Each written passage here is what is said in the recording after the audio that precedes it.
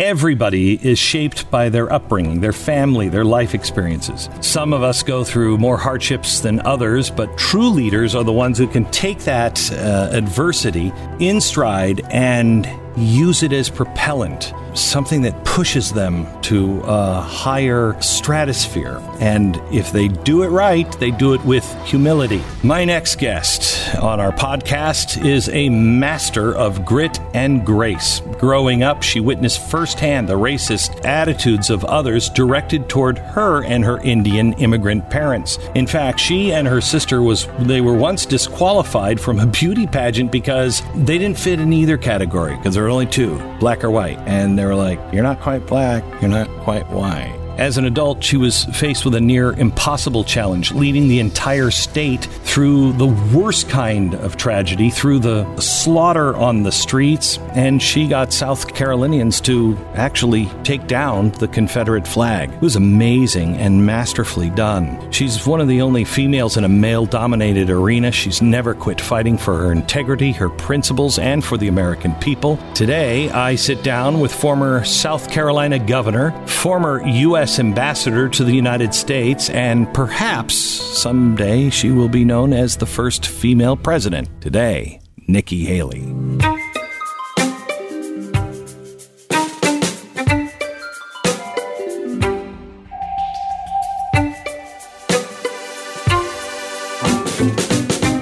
Nikki, how are you? I'm great. How are you? I'm so happy to have you here. I'm excited. I have read your books and listened to your radio show over the years. This is going to be a lot of fun. Yeah, I am a big fan, as you will find out as we go through. First of all, I don't usually read political books because it's like, there's a lot of stuff in there that we have to talk about that is really fascinating, that you had the guts to say it. But it doesn't feel gratuitous. It doesn't feel like you were trying to make money. You know what I mean? I didn't want it to be a political book. I really wanted it to be a personal book. And I really wanted it to be lessons learned, stories as governor, ambassador, as a woman, as a proud American. I just really wanted to tell my story. You know, you're a role model for so many girls and women. I mean, on my staff. It's amazing how many young women coming out to the book tour, getting the book. I love that because when I was growing up, I looked for someone like that. And so I hope that we continue to grow strong women. I mean, it's important. Okay.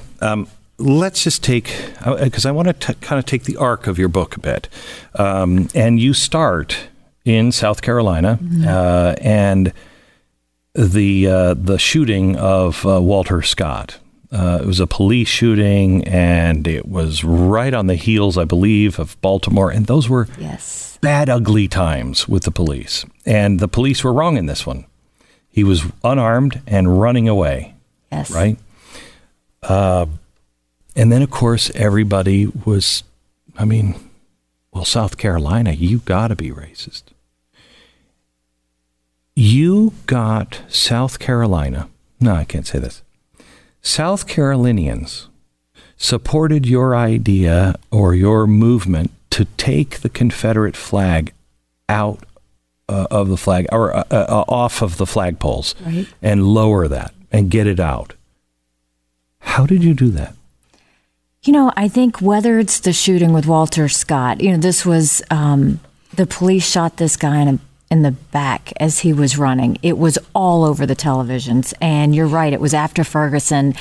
There was a lot of racial division throughout the country, and the potential of it blowing up in South Carolina was very real. And, leadership can overcome those divisions if you show that you got it and that you're moving with it. And so that was one where I actually saw two vulnerable constituencies there. I saw the family of Walter Scott and not wanting this to happen to anyone else, but I also saw it to law enforcement and to all the good law enforcement officers that deserve to be protected. And so we were the first state in the country to pass body cameras for law enforcement because I wanted law enforcement to know we would make sure we had proof of the good guys and let the victims know we were going to make sure we had proof of the bad guys. I think body cameras are a win all around. And so we were able to do that without riots, without protests, anything.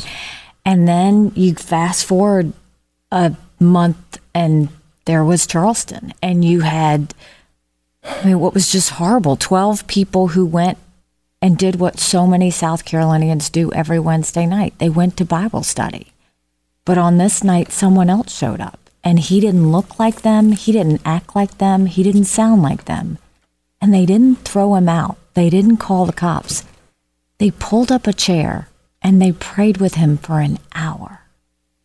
And when they bowed their heads in that last prayer, he began to shoot. You're talking about the Mother Emanuel Church shooting. I'm talking about... And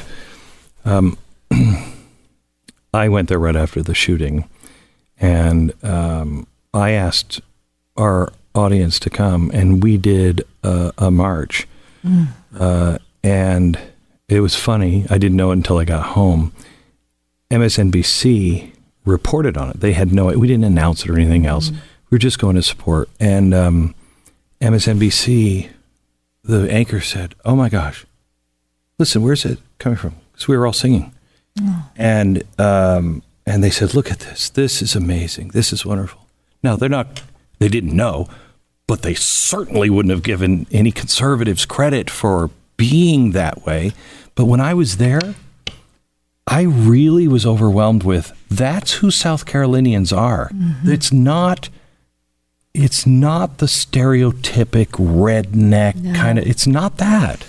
I mean, South Carolina fell to her knees when this happened. This is one of the oldest African-American churches. These 12 people were amazing people. They loved their church. They loved their family. They loved their community. And here is this guy that comes out with his manifesto holding the Confederate flag and had just hijacked everything that people thought of. And we don't have hateful people in South Carolina. There's always the small minority that's always going to be there. But, people saw it as service and sacrifice and heritage. But once he did that, there was no way to overcome it. And the national media came in droves. They wanted to define what happened. They wanted to make this about racism. They wanted to make it about gun control. They wanted to make it about death penalty. And I really pushed off the national media and said there will be a time and place where we talk about this, but it is not now. We're going to get through the funerals. We're going to respect them. And then we will have that conversation. And we had a really tough few weeks of debate, but we didn't have riots. We had vigils. We didn't have protests. We had hugs. And the people of South Carolina stepped up and showed the world what it looks like to show grace and strength in the eyes of tragedy. You had Jesse Jackson come into town, which is probably most governors' worst nightmare after a shooting. You're like, oh, good. And when does Reverend Al show up? But you write about how you listen to each other. And is it your Indian background? Yeah. So look, I grew up, we were the only Indian family in a small, rural, southern town. We weren't white enough to be white. We weren't black enough to be black. My father wore a turban. He still does to this day. My mother wore a sari. They didn't know who we were, what we were, or why we were there. And I remember my mom would tell me when I would come back from the playground after being bullied, she would say, your job is not to show them how you're different. Your job is to show them how you're similar. And it's amazing how that lesson on the playground has played out, whether I was in the corporate world or legislator or governor or ambassador, because when you talk about what you have in common first, everybody lets their guard down. And then you can take on the challenges of the day and get to the solutions. And Jesse Jackson and Al Sharpton both showed up. And I so desperately wanted to protect the state. And that meant keeping Jesse Jackson in the loop, having breakfast with him every other day to say, this is what we're doing. This is how we're doing it. Al Sharpton, I talk about it in the book. I mean, I just yelled at him and said, you're not going to come into my state and do this. And he left.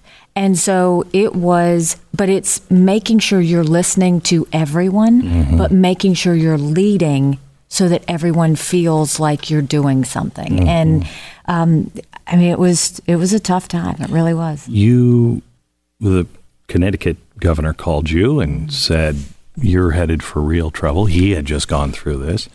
And he said, don't take it internally. Watch yourself. And you soon found yourself, the press calling, saying, are you sick? Are you on some new weight loss? Mm-hmm. You had lost 20 pounds. You had PTSD. Yeah, I'm very grateful for the governor calling, but he called literally the second day after the murders, and he said, I just want you to know that you're getting ready to go through something really tragic and hard, and take care of yourself. And I didn't know what he meant at the time. I mean, now, obviously, I know, but I knew too much about what happened in that room where the murders happened. I went to every single funeral. They were all open caskets. I watched family members falling over those bodies in despair. And I just internalized it. And it got to the point where I would do a press conference. I'd come back into the office and I would cry. I'd go home, I'd get in the bed and I would cry. And I just couldn't figure out what was happening. And I did. I lost 20 pounds. We had my chief of staff and her husband, who was my doctor, came over one night, and I just broke down, and he said, you have all the signs of PTSD. And that made me feel even worse. Because I wasn't one of the people in that room. I don't deserve this. I had this no is not right to feel that way. Right. But that's when I learned that PTSD isn't always direct trauma. It can be from the experiences of everything else. And so I got treatment and therapy, but it was a really tough time and a tough experience. And I mean, really, the only thing left was for me to hold on to my faith, because that's what got me through it.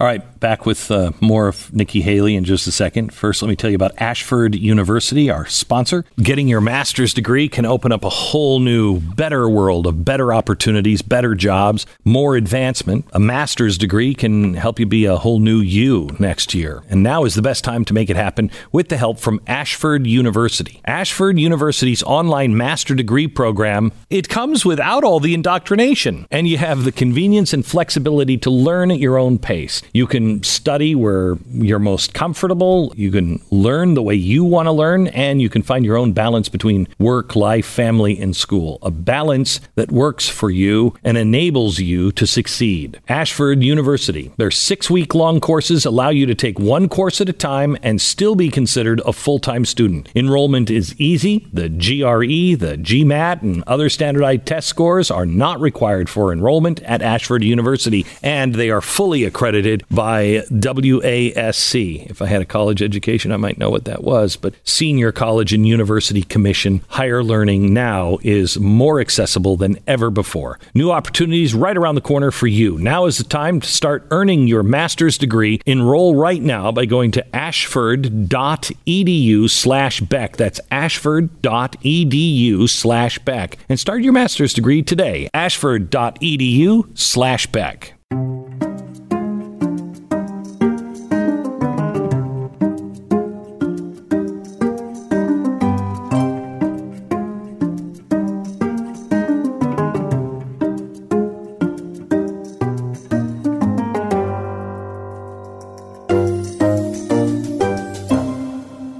You are such a different... I don't know if you know this, but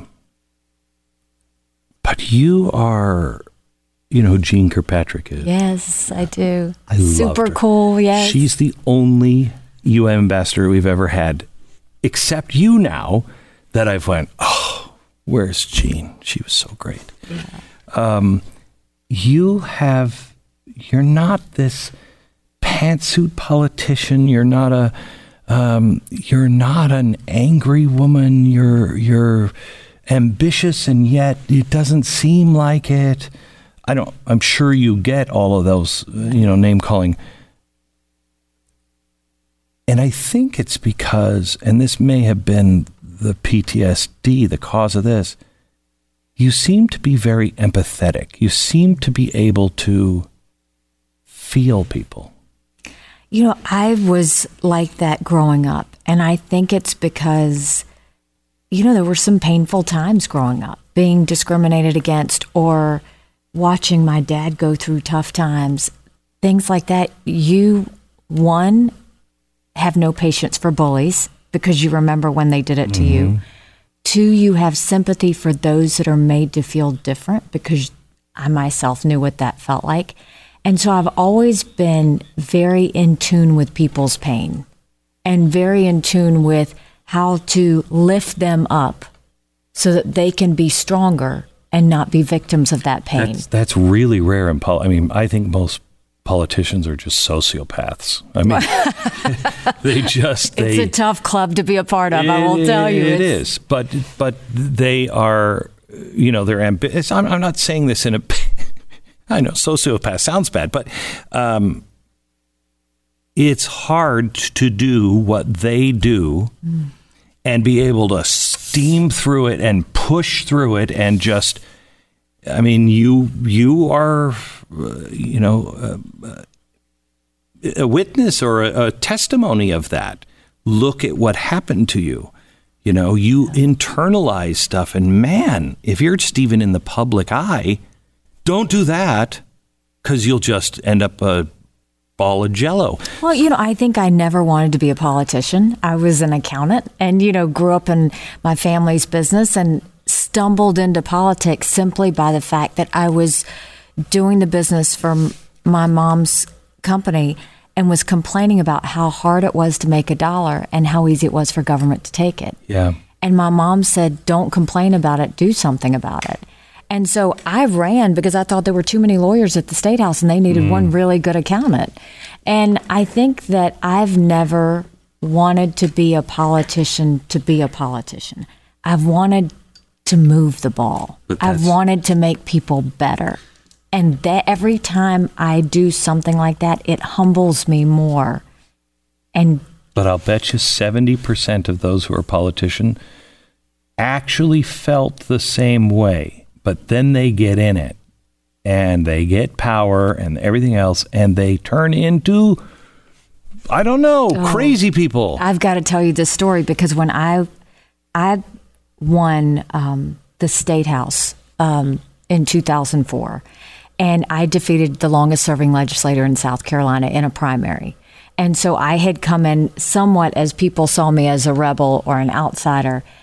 And I came in with a class that had done a lot of the same things. And over a couple of years, I watched my class members who had defeated establishment Republicans. I saw them start to change. And I remember, it was the power and it was the money and it was the prestige of it all. And, everybody calling you the honorable this and the honor. And it was just, you could see it. And I remember telling my husband, if you ever see that happen to me, tell me, because I'm scared I won't see it. Right. And that truly does happen. I've watched it happen to my friends. Thomas Massey tells me, we were going to see the State of the Union, and he said, hang on, I have to put my Gollum on. And I said, what? And it was his pen. And he said, I didn't even notice that, people were kind of clearing the way for me. And he said, one day wasn't wearing my pen. And he was like, why is it such a hassle? And he realized, oh my gosh, it's the pen. And it was the draw. He calls it Gollum because he's like, my precious. He calls it my precious because of the Lord of the Rings. He said, it has that kind of power. And he said, only when I go through and I have to wear it for security. Otherwise, I take that thing off as soon as I can. And those things are dangerous because what happens is those that are in elected office forget that they're serving the people, not the other way around. Well, I want to get to this later. What's worse are those people who are not elected to office who have power in Washington. Very true. You were not for Trump in the beginning. In the beginning, I was not. You were Marco Rubio, and then you went to Ted Cruz. Your mom was... She was for President Trump the whole time, from the very first day.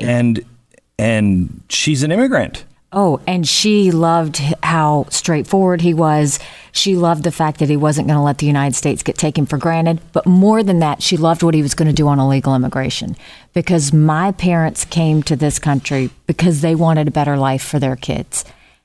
And they put in the time, put in the price, and came here legally. They are offended by those who come here illegally. So she very much wanted to do that. And it's funny because we had a lot of talent on that stage, 16 people. Good people. I was so giddy about that slate. And I put my backing on Marco Rubio. And I remember the president tweeted, Nikki Haley is an embarrassment to South Carolina, in which I responded and tweeted, bless your heart. I love that.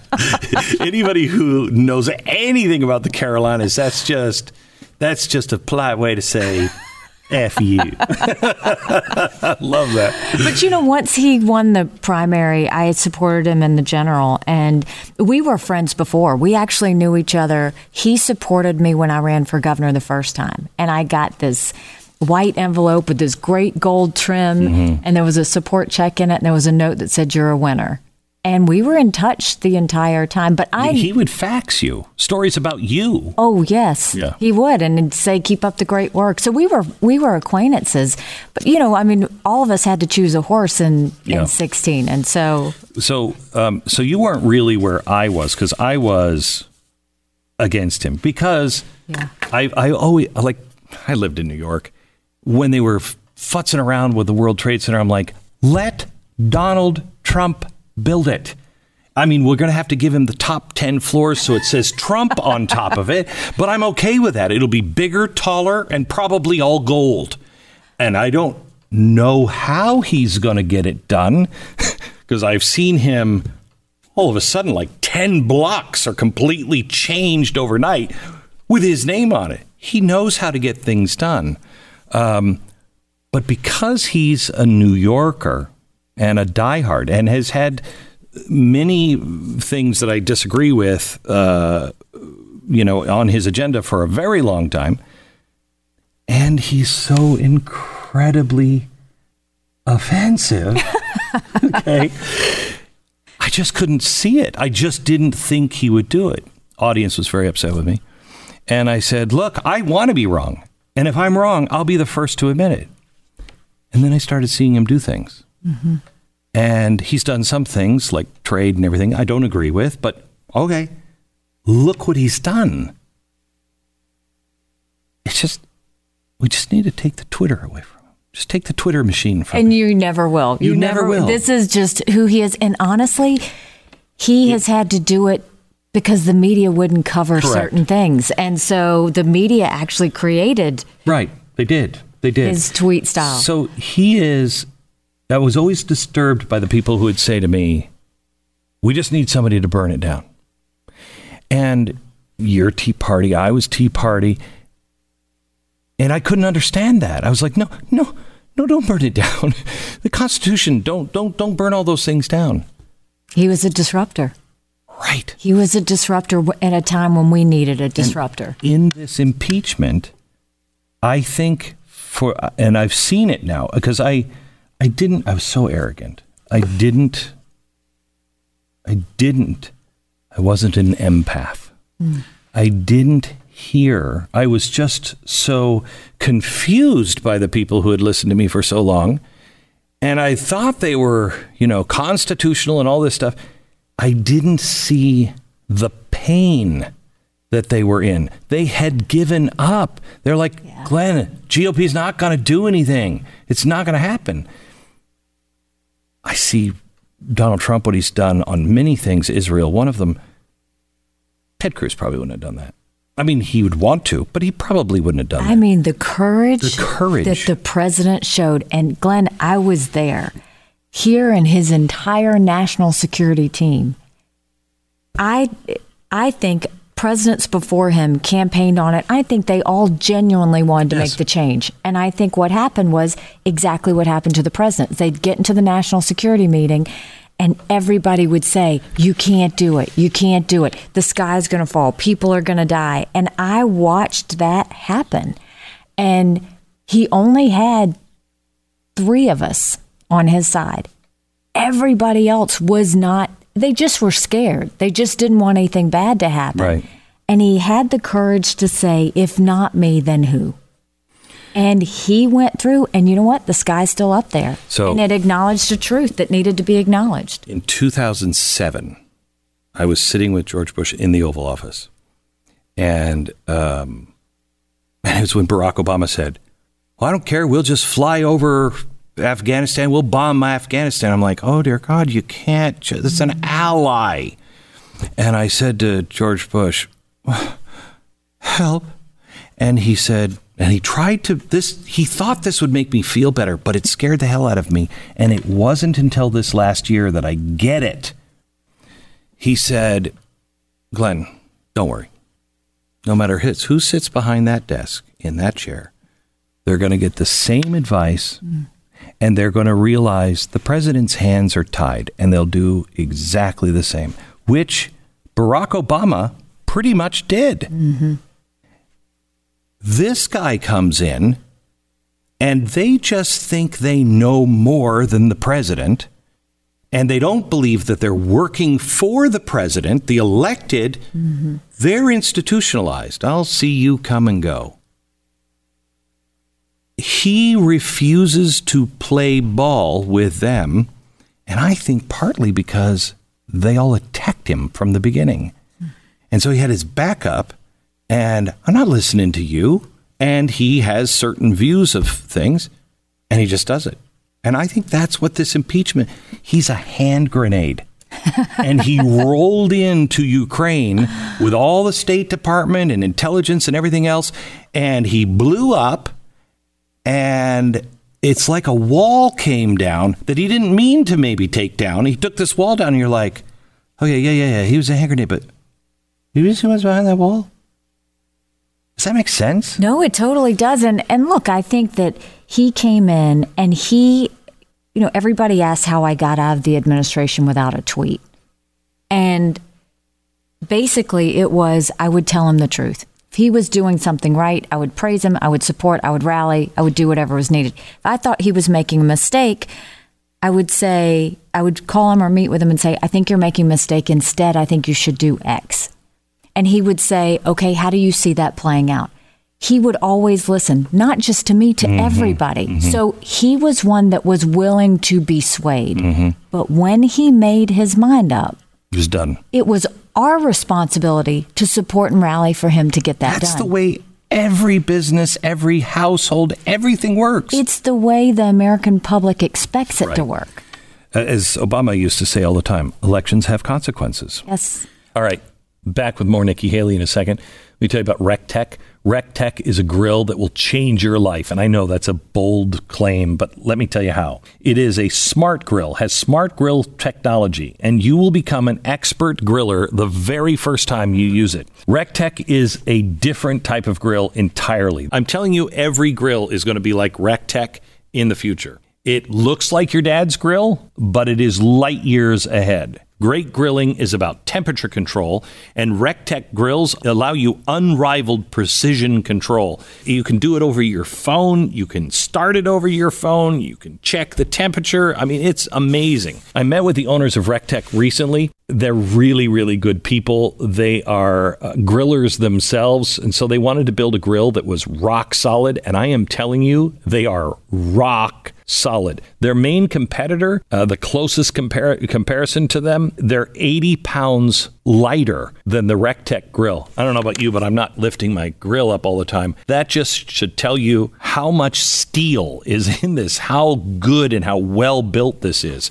RecTech has old school customer service. Everyone that buys a grill gets the owner's personal cell phone number and access to a team of expert grillers as well. It's the RecTech family, has hundreds of thousands of followers on social media. You're going to be joining a community of grillers that love sharing their recipes and experiencing living the RecTech lifestyle. It's a great family Christmas present. Go to RecTech Grills, their website, and find them on social media. See what people are saying about the grill. Don't make a $1,000 mistake. Do your research. People who want the best choose RecTech. RecTech, built by grillers for grillers. RecTechGrills.com. That's RecTech Grills.com.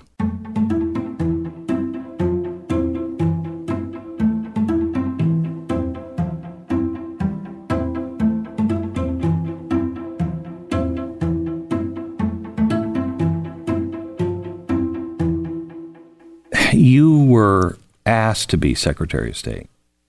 I was asked to be in the running for Secretary of State. I wasn't like formally offered the position. I was asked to come to New York and talk about it. And you went and you said, not me. I'm not your person. Yeah. Why?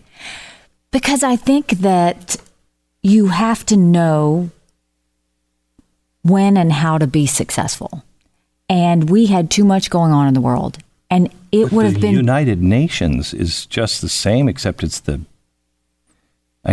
big people's table, but they don't do anything. I just didn't think he needed someone with that much of a learning curve going in being Secretary of State. And I think it's important for people to know their boundaries. I'm not afraid to push through the fear and do things that are new and try something new. That was too big of a step, and he deserved better. And I think that I thought that the American people deserved better. So when he first picked Rex Tillerson, everybody, of course, was like, it's because of big oil. And shut up. Who else has the experience of running a company the size of Exxon? And he's already negotiated massive deals. We were very excited. I mean, I thought, especially because he had dealt with leaders of other countries. He, the business side, I love to see business people go into government. I always think that's the way to go because they get rid of the red tape. They understand that it's all about getting things done. And so we were all very excited about Rex. I thought that was a brilliant pick. Turns out not so much. They just disagreed on everything, literally on everything. And so it would put me in the middle of that situation. And I agreed with the president on almost everything. So, when you look at, and I think the president was frustrated because so much of what he was trying to do, Rex would slow walk, stall, or just not do it. It's the reason why he asked me to go to Vienna to see the IAEA that was looking over the nuclear production of Iran and doing all of the inspections, was because he said Rex wasn't doing anything. And so it was constantly issue after issue where that would happen. He actually came to you and you two talked, and Rex was, we're protecting people and we don't stand in the way. And in some ways, look, if you really think, I don't believe we just take orders from the president. If you really believe somebody's going to be dangerous, you then have to make the choice. Do I stay in to advise, knowing that I might always not get my way, but I advise? Or is it so dangerous that I need to leave and tell the people why I left and let the chips fall where they may? I mean, this was a real concern for me because I saw that he was slow walking things, or I saw that they just weren't doing what the president was asking in the National Security Council meetings. But on this day, we had a meeting in the Oval Office, and it was about giving Palestinian aid. And I wanted to pull the aid because they were anti-American. This agency wasn't willing to reform. It was a waste of taxpayer dollars. The president agreed with me. Kelly brought in Rex. Rex countered it. And so he said, y'all go out and figure this out. So me and Rex and Kelly were sitting there and we were talking for about an hour. And I basically was saying, this is what the president wants. And that's when they came in and they said, look, we're not undermining the president. We're trying to save the country. And if we don't do what we're doing by stalling or changing what he wants, people will die.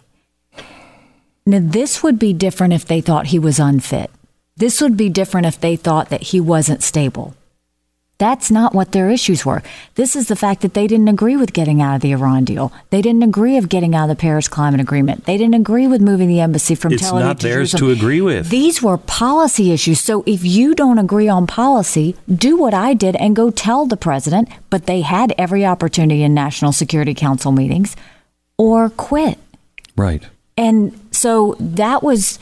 the bottom line was they just thought they knew better than the president. And the reason this touched a nerve with me is I ran for governor. I know how hard it is to get elected. I know when you make promises to the people that elected you, you want to carry it out. I was offended that they were looking in the mirror every day thinking that they could be president. I think both of those guys are patriots. I will first say, I think they went in, they loved their country, they wanted to serve their country, but they were just wrong. They were just wrong to go against the president like that. It's fine to believe that. It's fine to disagree. It's totally American to disagree. But once the president has made the decision, your job is to execute what the president. I mean, the president is the commander in chief. Right. And you can't run Rex Tillerson should know that. You can't run Exxon if all of the executives around you are trying to save Exxon or go a different direction. You just can't do it. It won't work. So how alone is he? I mean, I think he's got good people around him. I think that he just needs to be told the truth. And in the book, I talk about my relationship with him and how he was just so willing to listen.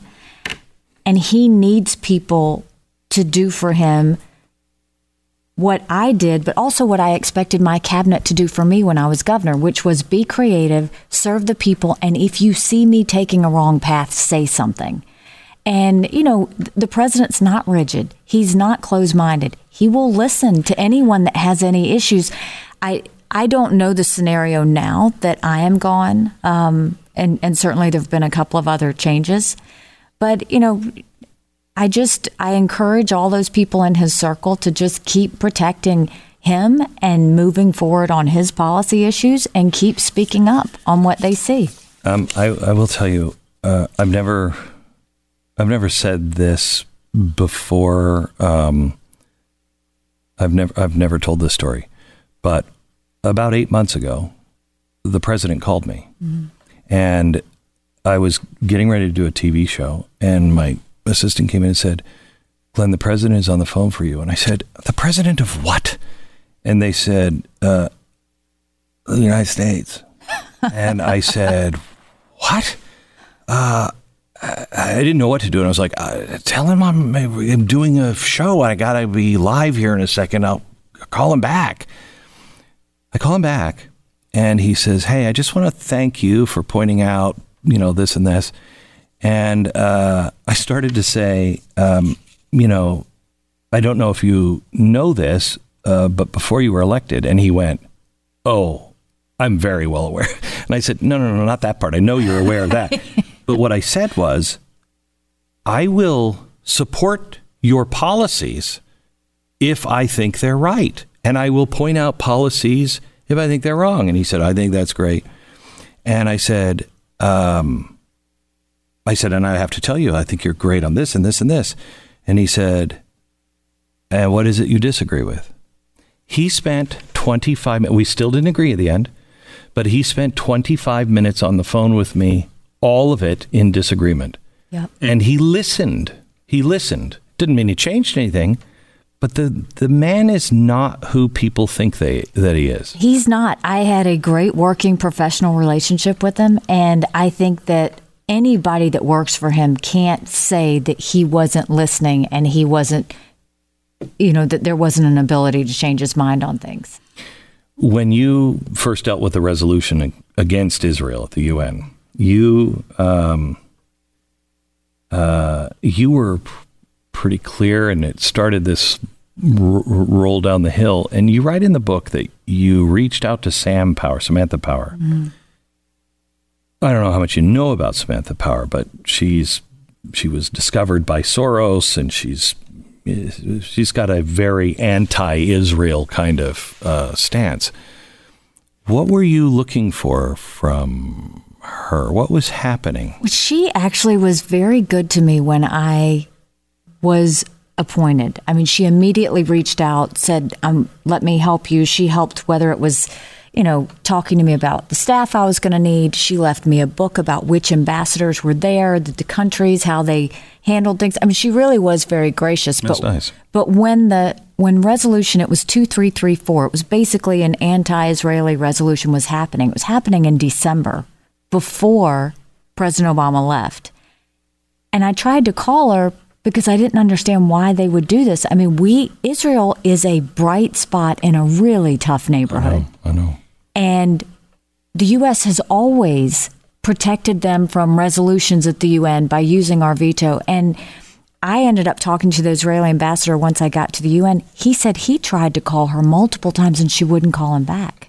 And he found out from other countries that this resolution was coming down and that the U.S. led it.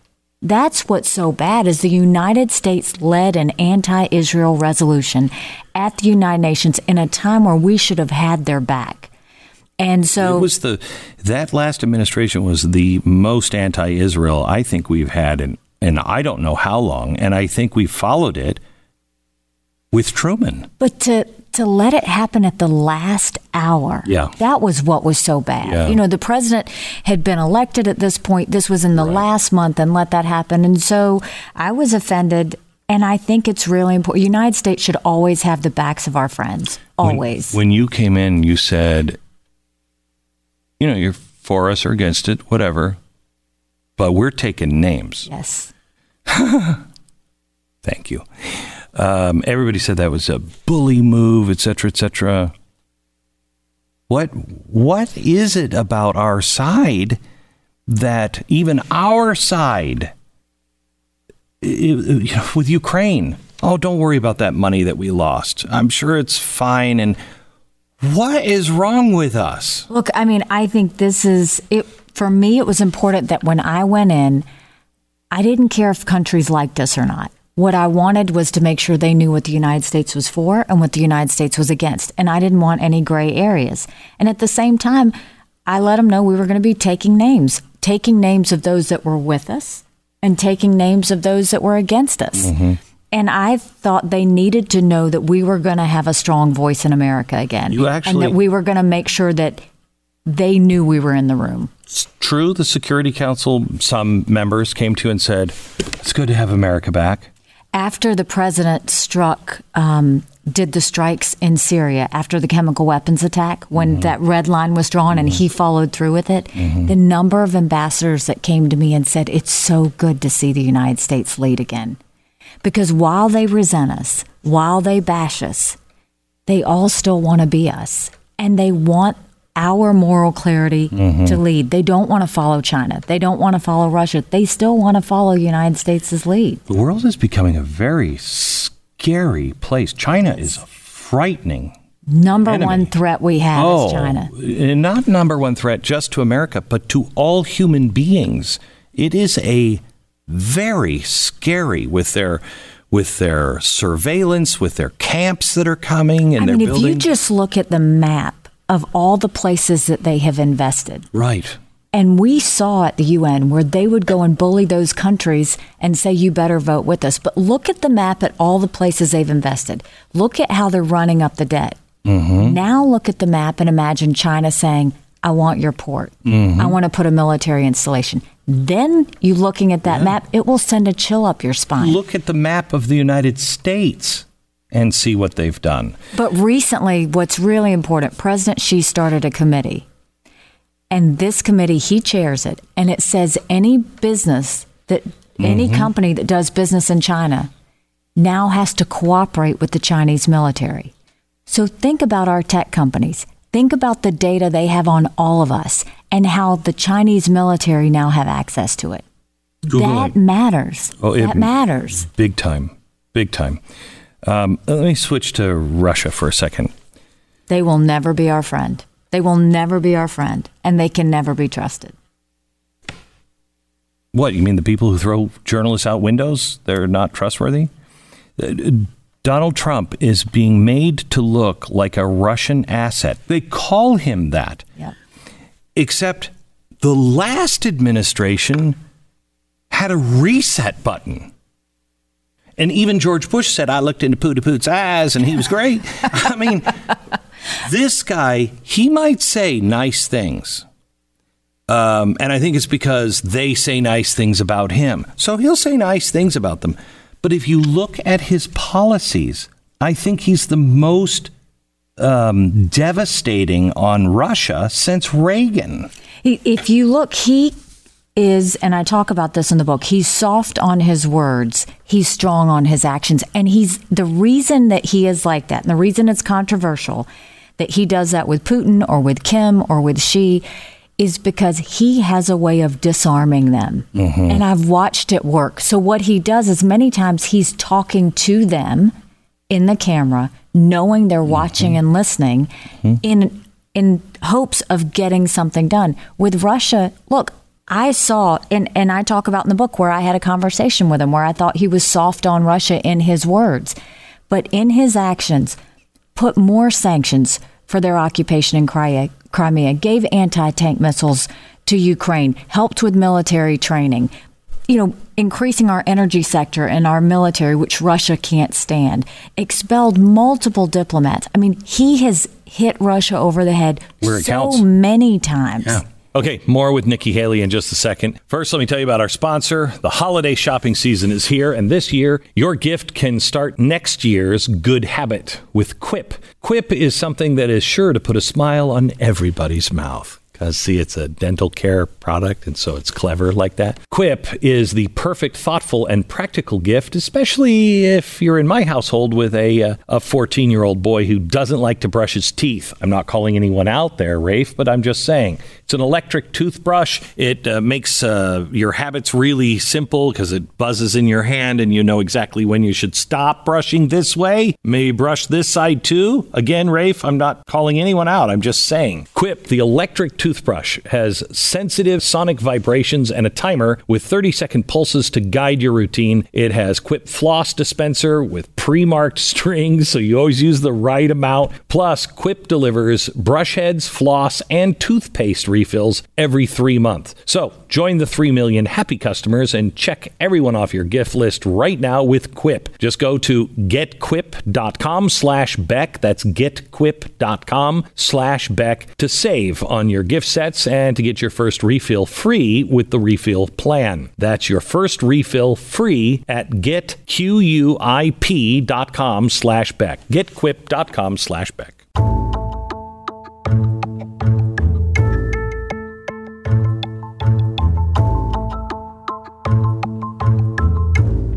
I think he also sees these dictators because he's a very black and white person. He is a crime guy. He is a harsh punishment crime guy. And, I know that he spoke to President Xi and Duarte, and part of him is like, they don't have a drug problem there. Yeah, because they shoot them in the head without a trial. And I'm not suggesting that he wants to do that, but he does admire people who just get it done. And he can speak their language in a way. He can, You're going to see with the trade deal with China, you're going to see that he's going to get the trade deal done. And the reason he's going to get it done is because President Xi has to do this for his constituency. Right. President Trump has to do it for his constituency. But more than that, they both like each other. And because they both like each other, there is a political will to get it Correct. done. So it's kind of the Gorbachev-Reagan thing. He does this game, but it's all in the name of getting things done. I've watched it happen multiple times. When you look at China, I can't figure out how. I mean, tell me how Hong Kong plays into this. I know we have this new Senate resolution that he was supposed to sign, or maybe did sign. The House passed it and the Senate passed Right. it. Hugely important to having the backs of the people of Hong Kong. Right. I mean, we have to be on their side. We have to be on their side because if Hong Kong falls, Taiwan is next. Yeah, oh yeah. And this is all part of China's grand plan. So- and the one thing they hate more than anything else is being called out.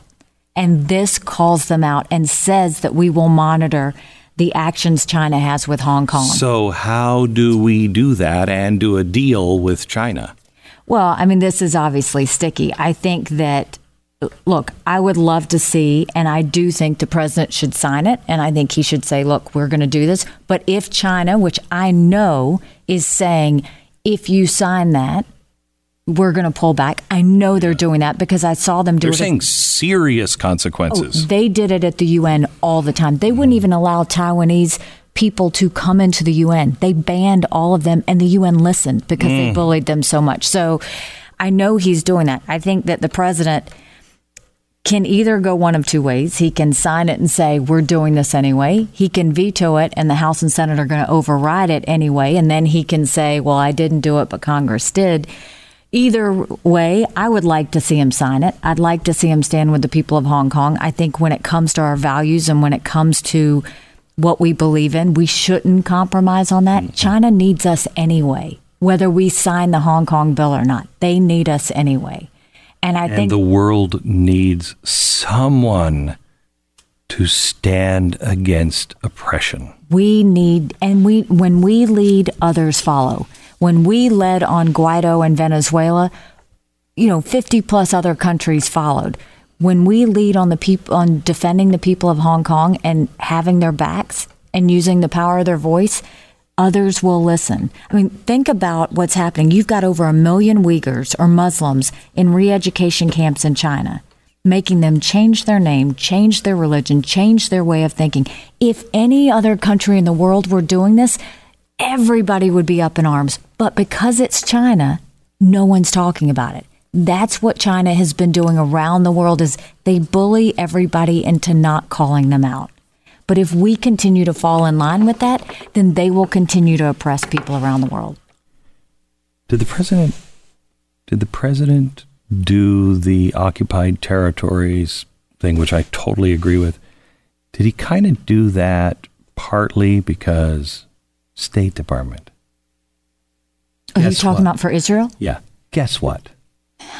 I'm doing it. I think you have to look at the history of it, which I haven't had this conversation with him. I think it was the right thing. Basically, he went back. He basically said that settlements were not illegal in the eyes of the United States. If you go back after the 1967 war, we know where the lines were. It was President Carter that initially made them illegal. President Reagan reversed that. Then President Obama did it again and made it illegal. So I think President Trump again acknowledged a truth, which is you have to accept that the 1967 war happened. These settlements are not. So that didn't have any, there was no joy in the president poking the State Department in the eye? I think that the State Department didn't want him to do all of the foreign policy things he's done. So he's poked them in the eye many times. Okay. So whether it's, the Iran deal, whether it's Paris climate, all of these issues that he's done, moving the embassy, and now this, they're used to it by now. They don't like it. They push back. He does it anyway. I'm not going to ask you the question that everybody asks you because you're not going to tell me. And it's a waste of energy. It's a waste of energy. It's a waste of energy. It just is. You were an early Tea Party person. Yes. I was an early Tea Party person. People are tired. This impeachment, I've never seen anything so dishonest as this. I've never seen, the media keeps saying, if this was in a court, the jury, this would be open and shut. Well, if this was in a court of law, the president would have a right to call people to his defense as well. You have to look at evidence. You have to look at facts. Right. Now, I'll be the first to say, do I think it's a good idea for the president to call foreign countries and ask them to investigate Americans? No, I don't think that's a good idea. Hang on. Isn't it the job of the president? Now, you could say he benefits from this with Joe Biden, whatever, but he was talking about this in 2017. Rudy Giuliani's on the record talking about it. If the vice president of the last administration, with the State Department, Intel, and everybody else, were coercing the Ukrainian hierarchy and getting them to join into this anti-corruption league, which was totally corrupt, and the vice president was enriching himself or his family, and we are missing $7 billion. And the president says in May, I don't want to do anything with these people. I don't trust any of them. They're all corrupt. how is this wrong for a president to say, you know what? I want a clear, transparent investigation. I want to know what happened. I want to know who these people are. And I want to know you, Mr. President, if you are surrounded. My intel says you're still surrounded by the same people. If you're surrounded by the same people, you can't do that. I'm not going to give you anything. He didn't violate anything doing that. I'm just saying I don't think it's a good idea. I think the investigation actually should start here in the United States. I think we should look at what sort of conflict of interest Biden had, what was said to the prosecutor, because we've got the videos of things that he had said and things that he demanded. I think we need to look into that. But when you look at the facts, look at the phone calls that have all been provided, look at the facts. He was talking to the president of Ukraine about corruption. That president was elected to stop corruption. So they were two presidents having a conversation. Him bringing up the investigation. The investigation didn't happen. There's no sign of browbeating. There's no sign of threats, and the money flowed. I don't know at what point that even qualifies for impeachment. And that's the thing, is it's just so desperate. You know, it's been one investigation after another investigation after another one. The people are getting tired. But more than that, the Democrats might slightly have an ounce of credibility had they not been trying to do this since the day he was elected. And the media. So where do those Tea Party, what do we do now? I do think I actually want them to go back, and I want to look at the FISA warrant. No. What do we do? The people. The people have to have something to do, because they're getting very frustrated again. Because especially they're seeing this with the media, and it's not telling the truth. It's not fair. It's just not fair. And the one thing about Americans on all sides, they're fair. And when it's so clear this is not fair, it's a witch hunt, they're going to get more and more frustrated. And they should use the power of their voices and say that. I mean, they have got to use the power of their voice to say, this is wrong. This is not what we asked for. And this is what's so offensive to me. We are less than a year away from an election. I know. Let the American people decide. At what point, I just have such, I have problems with that. I mean, who was it that was in the Democratic Party who said it's too dangerous to let the people That's terrible. decide? That's awful. It's terrible to say that. And so, I mean, I think that the American people need to get loud. I think they need to be yelling and saying, look, we care about jobs and the economy. Why isn't the U.S.-Mexico-Canadian trade agreement getting done? We care about this debt and deficit that we have in this booming economy. Why isn't anybody addressing that? You know, the country's being divided on illegal immigration. At what point do they get in there and debate how we're going to vet people coming in and how we're going to secure the borders? They're real issues that we need out there getting done. And you're now going to have hearings wasting taxpayer dollars, wasting time, causing a distraction, which Russia and China love, by the way. And you're going to continue to do this and not get anything done. I mean, at some point, American citizens should be frustrated that their time and money is being wasted like this, when they should have a vote on this in November anyway. So let's just say 2023 is going to become busy for you for some unknown reason. What are you going to do between now and then? What are you going to do? So, I have really enjoyed just getting out and talking with people again, not Russia and China. So that's been fun. I wanted to write this book because I knew the facts would be there, but I wanted the emotion to be in there. I wanted people to know how I felt. I wanted them to know what it was like at the UN, what it was, the lessons I learned, the things that happened. I wanted to be able to give that. I started a policy group called Stand for America, and it's because my daughter is a senior in college. My son's a senior in high school. They don't get their news from television or newspapers. They get it online. And so we started that so that we could start talking about these issues, whether it's capitalism versus socialism, whether it's Medicare for all, whether it's why there's an anti-Israel bias, just throwing things out there. That's doing fantastic. And then I'm going to be campaigning for people and helping. So I'm helping Republican governors get elected. I did an event for the president. I was with Corey Gardner in Colorado and Joni Ernst in Iowa. And, wherever I can be helpful, I will be. But I know I'm too young to stop fighting. I'm not going to stop fighting. I'm going to always be out there trying to move the ball in any way that I can. I hope you will spend some more time with us. I love you. I would love to come back. This is a lot of fun. Yeah. When I ran for governor the first time in 2010, you were the one I was listening to on the radio. You were the one I was reading, and I just was so in tune with how you thought and how you said it. And this is a real treat for me to come here. Likewise. Thank you. Thanks so much. Name of the book is With All Due Respect, Nikki Haley.